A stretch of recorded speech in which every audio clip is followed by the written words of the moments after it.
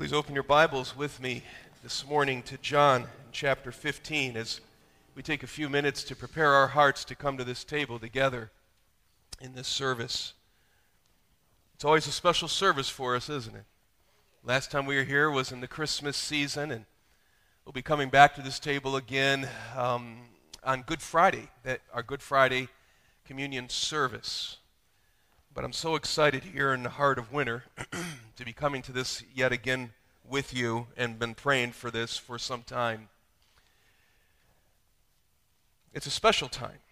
You understand that we are invited to this table. And it's with good reason. Who sends out the invites? Jesus Christ. Baptist theologian Wayne Grudem, in his systematic theology, gets really practical at this moment. And he marvels that we, you and I, have been invited to this table. He writes these words, "When I come at Christ's invitation to the Lord's Supper, the fact that he has invited me into his presence assures that he has abundant blessings for me. In this supper, I am actually eating and drinking at a foretaste of the great banquet table of the King. I come to his table as a member of his eternal family. When the Lord welcomes me to this table, he assures me that he will welcome me to all the other blessings of earth and heaven as well, and especially to the great marriage supper of the Lamb, at which a place has been reserved for me." End quote. My heart resonates with the words of Dr. Grudem. Jesus has prescribed that we observe this table. And he does so in his word. In a few moments from that table, I will read these words from 1 Corinthians chapter 11, where Paul is explaining what exactly is going on here, and what he's giving to us there is revelation directly to him from Jesus. He says, "I received from the Lord that which I also delivered to you, that the Lord Jesus, in the night in which he was betrayed, took bread. And when he had given thanks, he broke it, and he said, 'This is my body, which is for you.'" And listen to this next phrase. "Do this in remembrance of me." Remember that? "Do this in remembrance of me." In the same way, he took the cup also after supper, saying, "This cup is the new covenant in my blood. Do this as often as you drink it in remembrance of me." And as we mentioned in December, we are told by Jesus to do this in remembrance of him. You say, what does that mean? It means Jesus wants us on a regular basis, in essence, to remember what he did because of who he was. That's the prescription. So that begs the question that gave birth to a series that we launched last time we were at this table together in December. And the series is, well, who is he? If he did this because of who he is, who is he? And we found last month, and we'll find throughout the whole series of the Lord's table throughout this year, that the Gospel of John is extrememely helpful in nailing down his identity, who he is. It's the theme of the Gospel. John shows his hand in the end of his Gospel in chapter 20, verse 31. John says, "These things have been written so that you may believe that Jesus is the Christ, the Son of God, and that believing you may have life in his name." John says, "I wrote my gospel so you know who Jesus is." And he says, it's not only that, but John records 8 sign miracles. 8 miracles that remove any doubt as to who Jesus was in his earthly ministry. Now he says at the end of his gospel, now there are many more signs that he did, many more miracles, but these have been recorded so you'll know who he is. As a matter of fact, several times in this gospel, John also records Jesus saying that I am who I claim to be, the Son of God, not only because of what I do, but because of what I say. Believe the words and believe the works. They're telling the same message. They're giving the answer to who I am. So John's gospel is very helpful to us. I mean, if we're supposed to do this in remembrance of him, in other words, what he did because of who he is, then it's extremely helpful to us. But one other way that the Gospel of John is helping us have clarity on who Jesus is comprised of the 7 I am statements that John records Jesus stating. And this is where Jesus himself says, I am, ego eimi. That's going to throw the listeners and the reader's mind back to the Old Testament, and I am. In itself, there's the ring and the clarity of deity there. But there are 7 statements that John records Jesus saying. In chapter 6, verse 35, Jesus says, I am the bread of life. In chapter 10, verses 7 and following, he says, I am the door of the sheep. Again in chapter 10, verse 11 and following, he says, I am the good shepherd. And we continue to press through the gospel. It says in chapter 11, verse 25, I am the resurrection and the life. And we go into John chapter 14 and verse 6, and we see another one that we know so well. It says, I am the way, the truth, and the life. We saw in December, when we came to this table last, that Jesus said in John chapter 8, verse 12, I am the light of the world. But the one that grips me this morning as we prepare our hearts for this table is one of his statements about a plant. You're going to see it here in John chapter 15. Look at verse 1. I am the true vine. And again down in verse 5, I am the vine. I am the vine. What will be our takeaway from this statement of who Jesus self-identifies himself as? He says, I am the vine.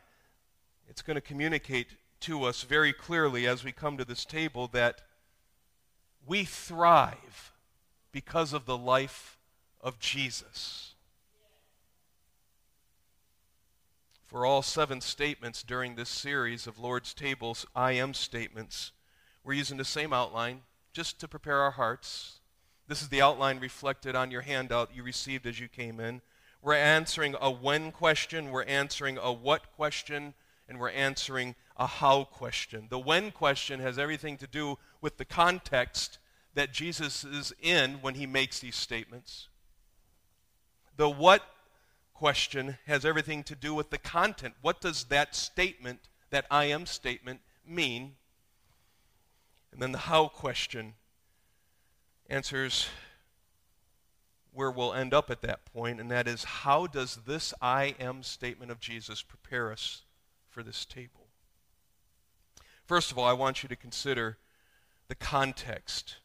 When was this statement uttered?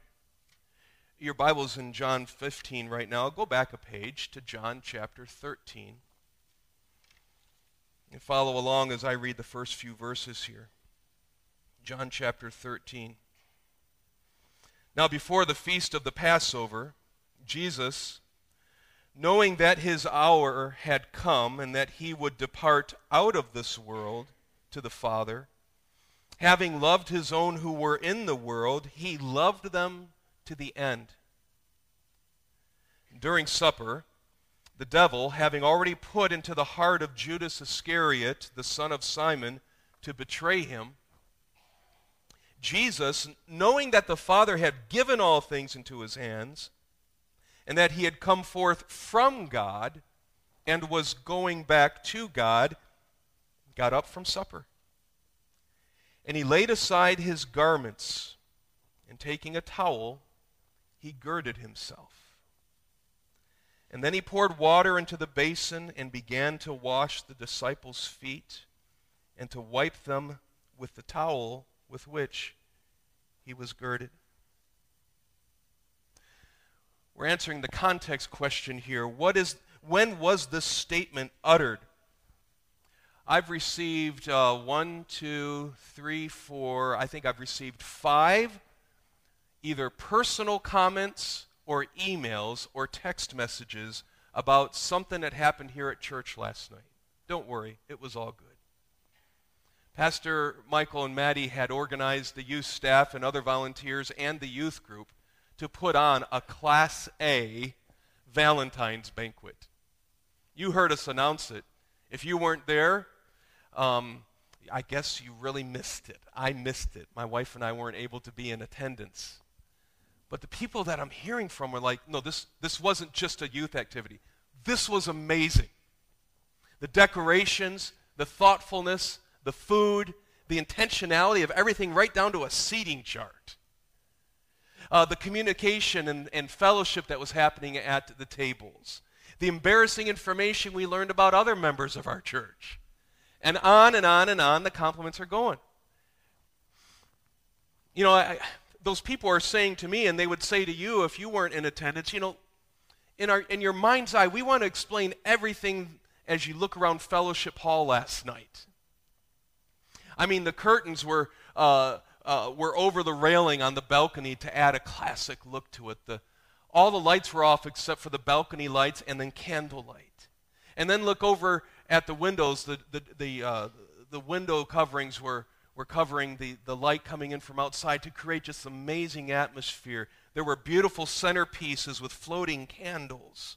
There were teens in dress shirts serving the table. They just try to get you to look around the room and note how awesome the event was. We need to do that in John 13 this morning to set this context. In John chapter 13, as we arrive here, we are in what has been called the upper room.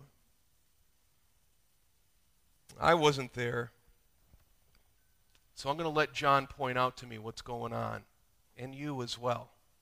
It's very important we get this context. Look around. 6 or 7 things stand out to me. As you look around this upper room, you're going to have to imagine something there that wasn't there. And it was a clock.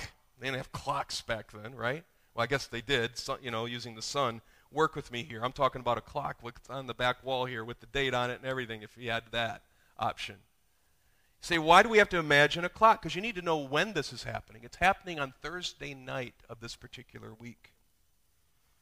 The streets outside are quiet because, well, all the Jews are in homes, some sharing their homes with only their family, others with pilgrims and guests to observe the Passover meal.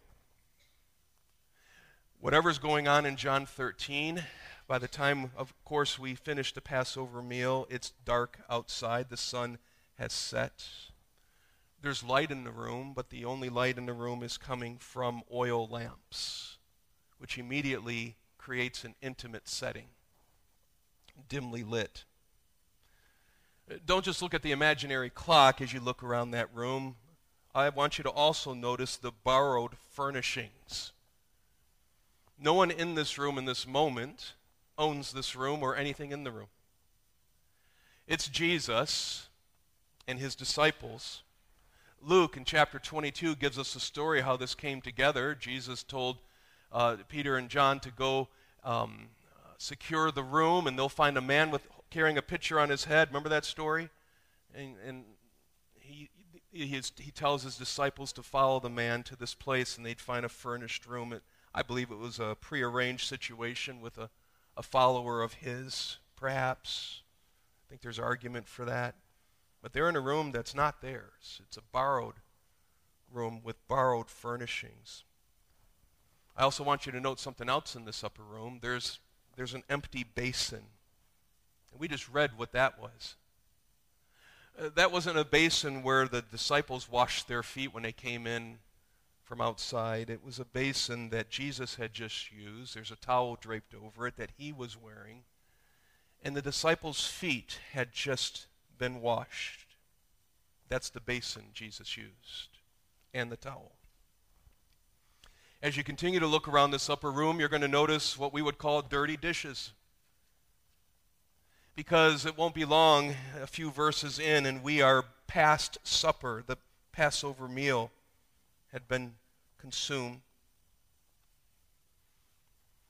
And there is a real significance to this Passover meal. I believe it's the final Passover meal before our Lord reinstitutes something called his table in those moments, according to Luke's gospel. Again, we've studied that.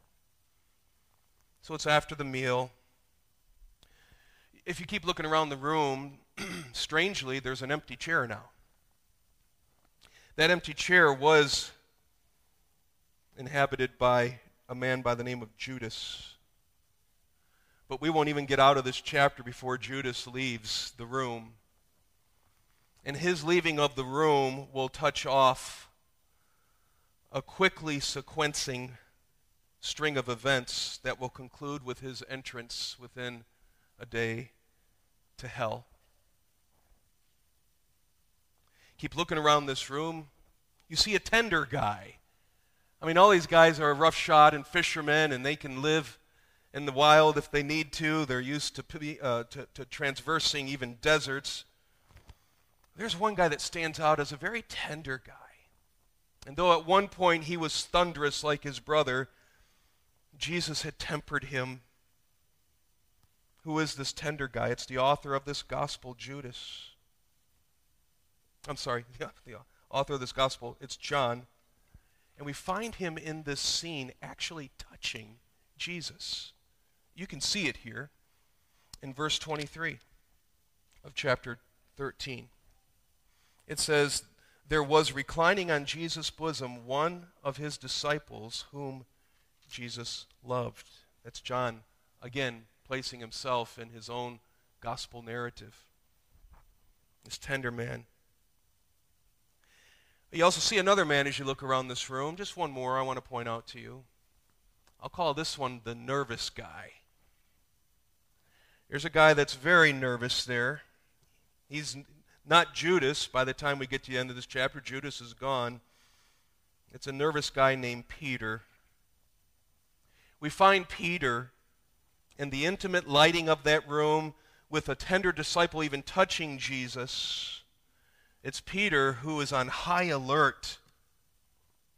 Something's up. He's jumpy, and he's still waiting for yet another opportunity to declare his undying loyalty, his ferocious fidelity to Jesus. He was also on the side printing T-shirts reading, "I'm the greatest in the kingdom." This is Peter. Look at him in verses 36 and 37 in this room. John chapter 13, verse 36, "Simon Peter said to him, 'Lord, where are you going?' And Jesus answered, 'Where I go you cannot follow me now, Peter, but you will follow later.' And Peter said to him, 'Lord, why can I not follow you right now? Of all the guys here, I'm the one who will lay down my life for you.'" Yeah, that's the nervous guy. That's the upper room as you look around. That's the context. Those are the moments that this statement is going to be spoken in. I'll point out one more reality here as you take in the context. By the time we get to the end of chapter 14, most Bible students believe that this meeting that started in the upper room is going to be a mobile meeting through chapters 15, 16, and 17. I think there's good reason to go with that view. Because when you get to the end of chapter 14, look verse 31. Jesus is speaking, and we'll pick him up midstream here. "But so that the world may know that I love the Father, I do exactly as the Father commanded me." And look at this last phrase in the chapter. Get up. "Let us go from here." You say, did they actually start leaving the room at that point? I think there was movement and preparation. Maybe the next chapter, maybe a few verses, or maybe the next chapter or two is them packing things up. but they are beginning now to be on the move away from that upper room. I believe that because by the time we get to the end of what we call the upper room discourse for chapters 13 through 17, look at how chapter 18 starts. When Jesus had spoken these words, he went forth with his disciples over the ravine of the Kidron, where there was a garden in which he entered with his disciples. It could be that he started packing up at the end of chapter 14, and by the time we get to chapter 18, verse 1, they are already on the road. The upper room is behind them in their journey, and they're coming actually outside of Jerusalem to the Kidron Valley, with which they'll cross over that valley and climb into the Mount of Olives. Could be that the whole prayer of chapter 17 is on while they're on the move.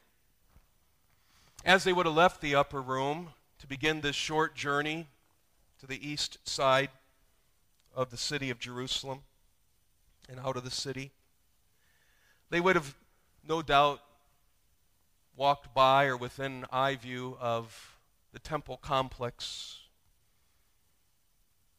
Scholars and archaeologists teach us that there would have been on that complex at different places ornate depictions of all things, vines. And also, as they walked down the road past dwelling places, it was not uncommon to have vines there near the actual front doors of many private residences. They would have seen a lot of vines. Interesting.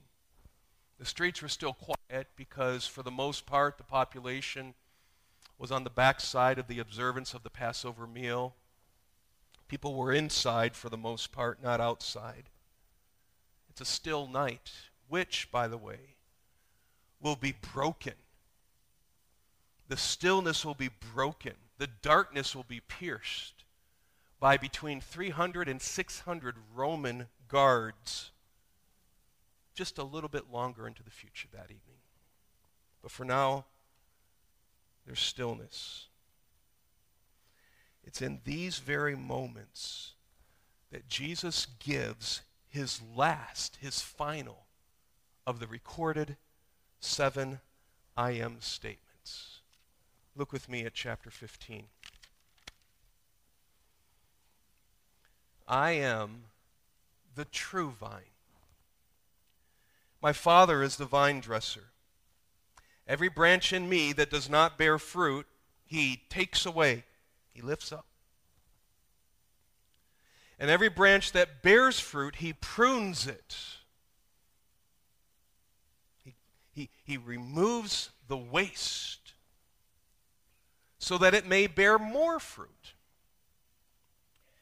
You, disciples, you 11 that are left with me now, you are already pruned because of the word which I have spoken to you. Abide in me, and I in you. As the branch cannot bear fruit of itself unless it abides in the vine, so neither can you unless you abide in me. I am the vine. You are the branches. He who abides in me and I in him, he bears much fruit. For apart from me, you can do nothing. He says, I am the true vine. I think there's a whole study that can go in at this point of how Israel had failed as the Lord's vineyard in the Old Testament. The nation had ceased giving the life-giving light to the nations because of their apostasy. And Jesus says, I won't fail the same way. I'm the true vine. But I want to bring this to a very concise, important moment at this table. I am the true vine is going to communicate to you 3 realities about Jesus. And it's important you get these three realities about Jesus down, because these three realities about Jesus are also three important realities about you. Let me say it this way. More about us together as we come to this table. What are these three realities? First of all, this phrase, I am the true vine, speaks to the exclusivity of life in the Son. The exclusivity of life in the Son. Jesus is just saying this. He's saying, I am the source of your life. You don't have eternal life. 11 disciples who have it. You don't have it because you were religious. You don't have it because of your good works. No one has eternal life coursing through their being because of the trellis that holds the vine. It's because of a person, the person of Jesus Christ. And this is how John comes out of the gate as he introduces his gospel. In the opening words in John chapter 1, verses 1 through 4, he says, John writes, in the beginning was the Word. It's a name for Jesus. And the Word was with God, and the Word was God. He was in the beginning with God. And all things came into being through him. And apart from him, nothing came into being that's come into being. Any questions? And then listen to verse 4. Listen to this short verse that's pregnant with meaning. He says, in him, in Jesus, was life. And that life was the light of men. When Jesus says, I am the vine, he's reaffirming the fact. He's declaring the fact yet again on the eve of his betrayal that all life, eternal life enjoyed by those who are his is sourced in him. No one else, nothing else, ever. When he says, I am the vine, he's talking of the exclusivity of life in the Son. That beloved verse tells the story, doesn't it? John 3:16. God so loved the world that he gave his only Son, that whoever believes in him will not perish but have eternal life. That other I am statement that we're going to study later this year. I am the way, the truth, and the life. So I've got to pause right here. Have to. And I have to ask you a question, whether this is your 40th year in this room or your first hour in this room. Do you have eternal life? John's going to write in his epistle, he who has the Son has the life. If you don't have Jesus, you don't have life. And at some point, you will fall away. Because it says in 1 John 2:19, they went out from among us that it might be made known that they were not really of us. It's just a matter of time. Do you have the life in the Son? I'm not asking how many times you read the Bible through, what degrees you have. I'm not asking who your favorite teacher is. I'm asking, do you have the life of the Son?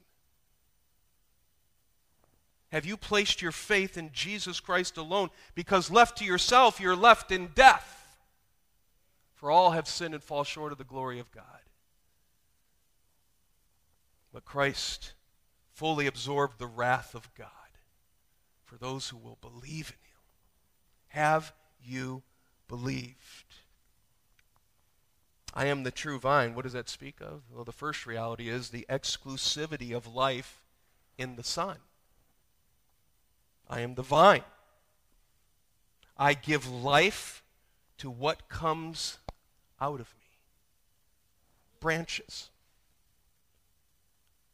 He says, I am the vine, and you, 11 disciples who believe in me truly, you're the branches. What's the second reality that this statement makes? The second reality is this. It's the guarantee of fruit in the Son. Not only the exclusivity of life in the Son, but the guarantee of fruit for those who are in the Son. You and I can say, I asked Jesus into my heart. I know I'm saved, but there's no fruit in our lives. I went to a Christian school, but there's no fruit in your life. Guess what? If there's no fruit, and listen, no concern that there's no fruit, you're not in the Son. Because if you're in the Son, or to use this picture of our Lord here, and being the true vine, if you are a branch that comes from this vine, there will be fruit. He says here in verse 2, every branch in me that does not bear fruit, he takes away, and every branch that bears fruit, it doesn't say he leaves it alone. It doesn't say he lets them stay. It says he prunes it so that it will bear more fruit. You are already clean because of the fruit which I have spoken, or the word which I have spoken to you. Abide in me and I in you, as the branch cannot bear fruit of itself unless it abides in the vine, so neither can you unless you abide in me. I'm the vine, you're the branches. The end of verse 5. Without me, you can do nothing. There's guaranteed fruit in the Son. As a matter of fact, just a few more verses down the page there, down the column, in verse 8, it says, my Father, who's the husbandman, the one tending to the garden, tending to the vine, my Father is glorified by this, that you bear much fruit, and so prove to be my disciples. You say, well, what do we do with this thing that it says in verse 2, every branch in me that does not bear fruit, he takes away? Is that teaching someone that is really a Christian can be unchristianed? And we say, well, we know we can't go there. It won't be going towards that conclusion because it won't agree with the rest of Scripture. For example, Romans 8, which says, nothing can separate a true Christian from the love of God he's enjoying right now. Nothing.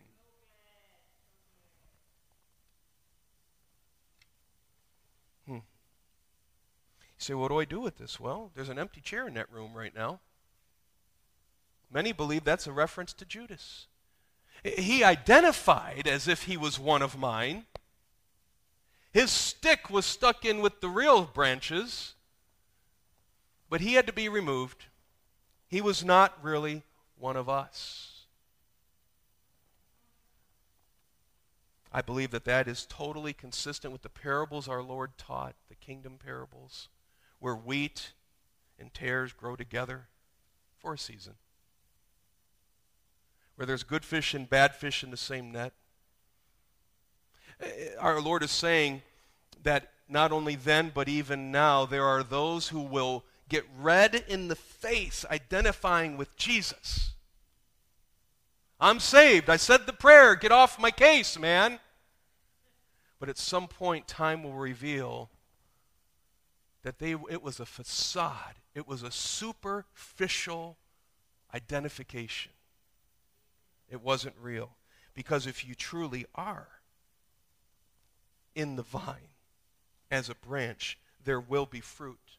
Not just little, but more. Not just more, but much. I like what Paul says in Philippians 1:11. Having been filled with the fruit of righteousness which comes through Jesus Christ, to the glory and praise of God. He's right. Well, there's a third reality that we see, and it prepares us for this table. I am the true vine. It not only teaches us of the exclusivity of life in the Son and the guarantee of fruit in the Son, but thirdly, it teaches us the reality of vitality, of dependence on the Son. He says in verse 4, abide in me and I in you. In the middle of verse 5, he who abides in me and I in him. What is this abiding? This speaks of a necessary resource and life-giving dependence on the Son. Abiding is not just a touch and go. Abiding is not the cell phone charger at Metro Airport at the gate, where you're like, I need a refill, so I'm just going to connect for a little bit until I have to board.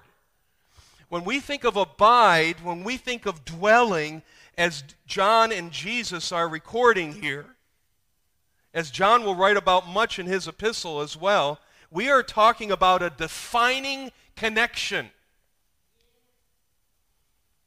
John will say in 1 John 4:15, whoever confesses that Jesus is the Son of God, God abides in him and he in God. In 1 John 3:24, he'll put it this way, the one who keeps his commandments abides in him and he in him. We know this, that he abides in us by the Spirit whom he has given us. And even earlier in his epistle, 1 John 2:24, as for you, let that abide in you which you heard from the beginning. If what you heard from the beginning abides in you, you also will abide in the Son and in the Father. It's a constant, if I can borrow the advertisement, it's constant contact through which flow the resources you need, through which flows the possibility of you helping to multiply the number of branches through your life, of you persevering. This life, this fruit, this dependence that is in this phrase, I am the true vine. This is not merely about me. This is about we. This is what we have in common. These realities do not isolate and exalt us. They gather and humble us. Your stick's not any better than another person's stick. Neither is mine. These realities forever bury our go-to excuses for isolation, for cliques, for tribes within our CBC lobby and between our CBC family from Mondays through Saturdays. Because we tend to polarize, don't we, still? We don't like all the other branches. We only like ours and the ones that are most like ours. And so we give too much attention to different presentations from our brothers and sisters in Christ. We don't have any room for different likes and preferences. We don't have patience with different abilities and disabilities. We pay too much attention to mailing addresses in neighborhoods, not enough to the importance of differences in culture and skin pigment. We pay a little too much respect to degrees, to income, to skill set. We don't like it if someone else has different dark baggage in their past than ours, because ours can be forgiven, we say. We can get in squabbles over favorite speakers and podcast episodes, and we just have little toleration for quirks. But at the end of the day, we're just a bunch of sticks. Oh, we have life coursing through us as branches, but it's not our life. It's the life of the vine that courses, well, through everyone that's unlike us as well.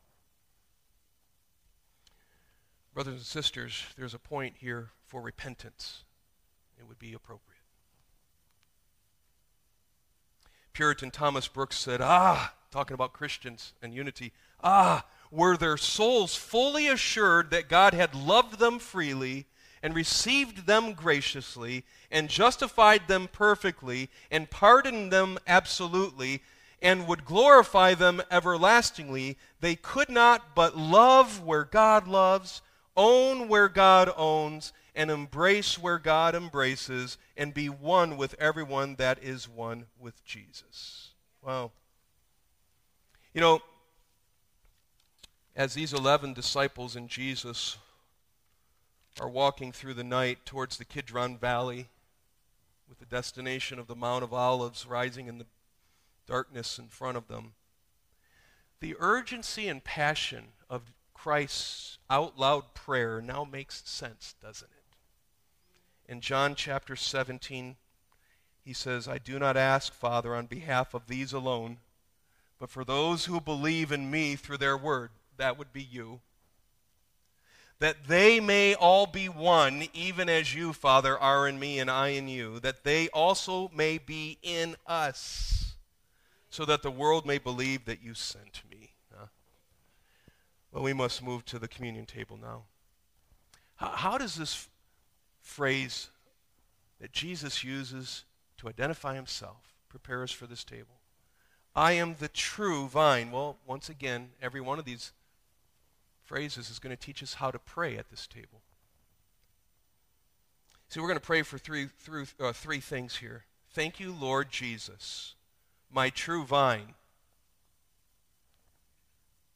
for producing me.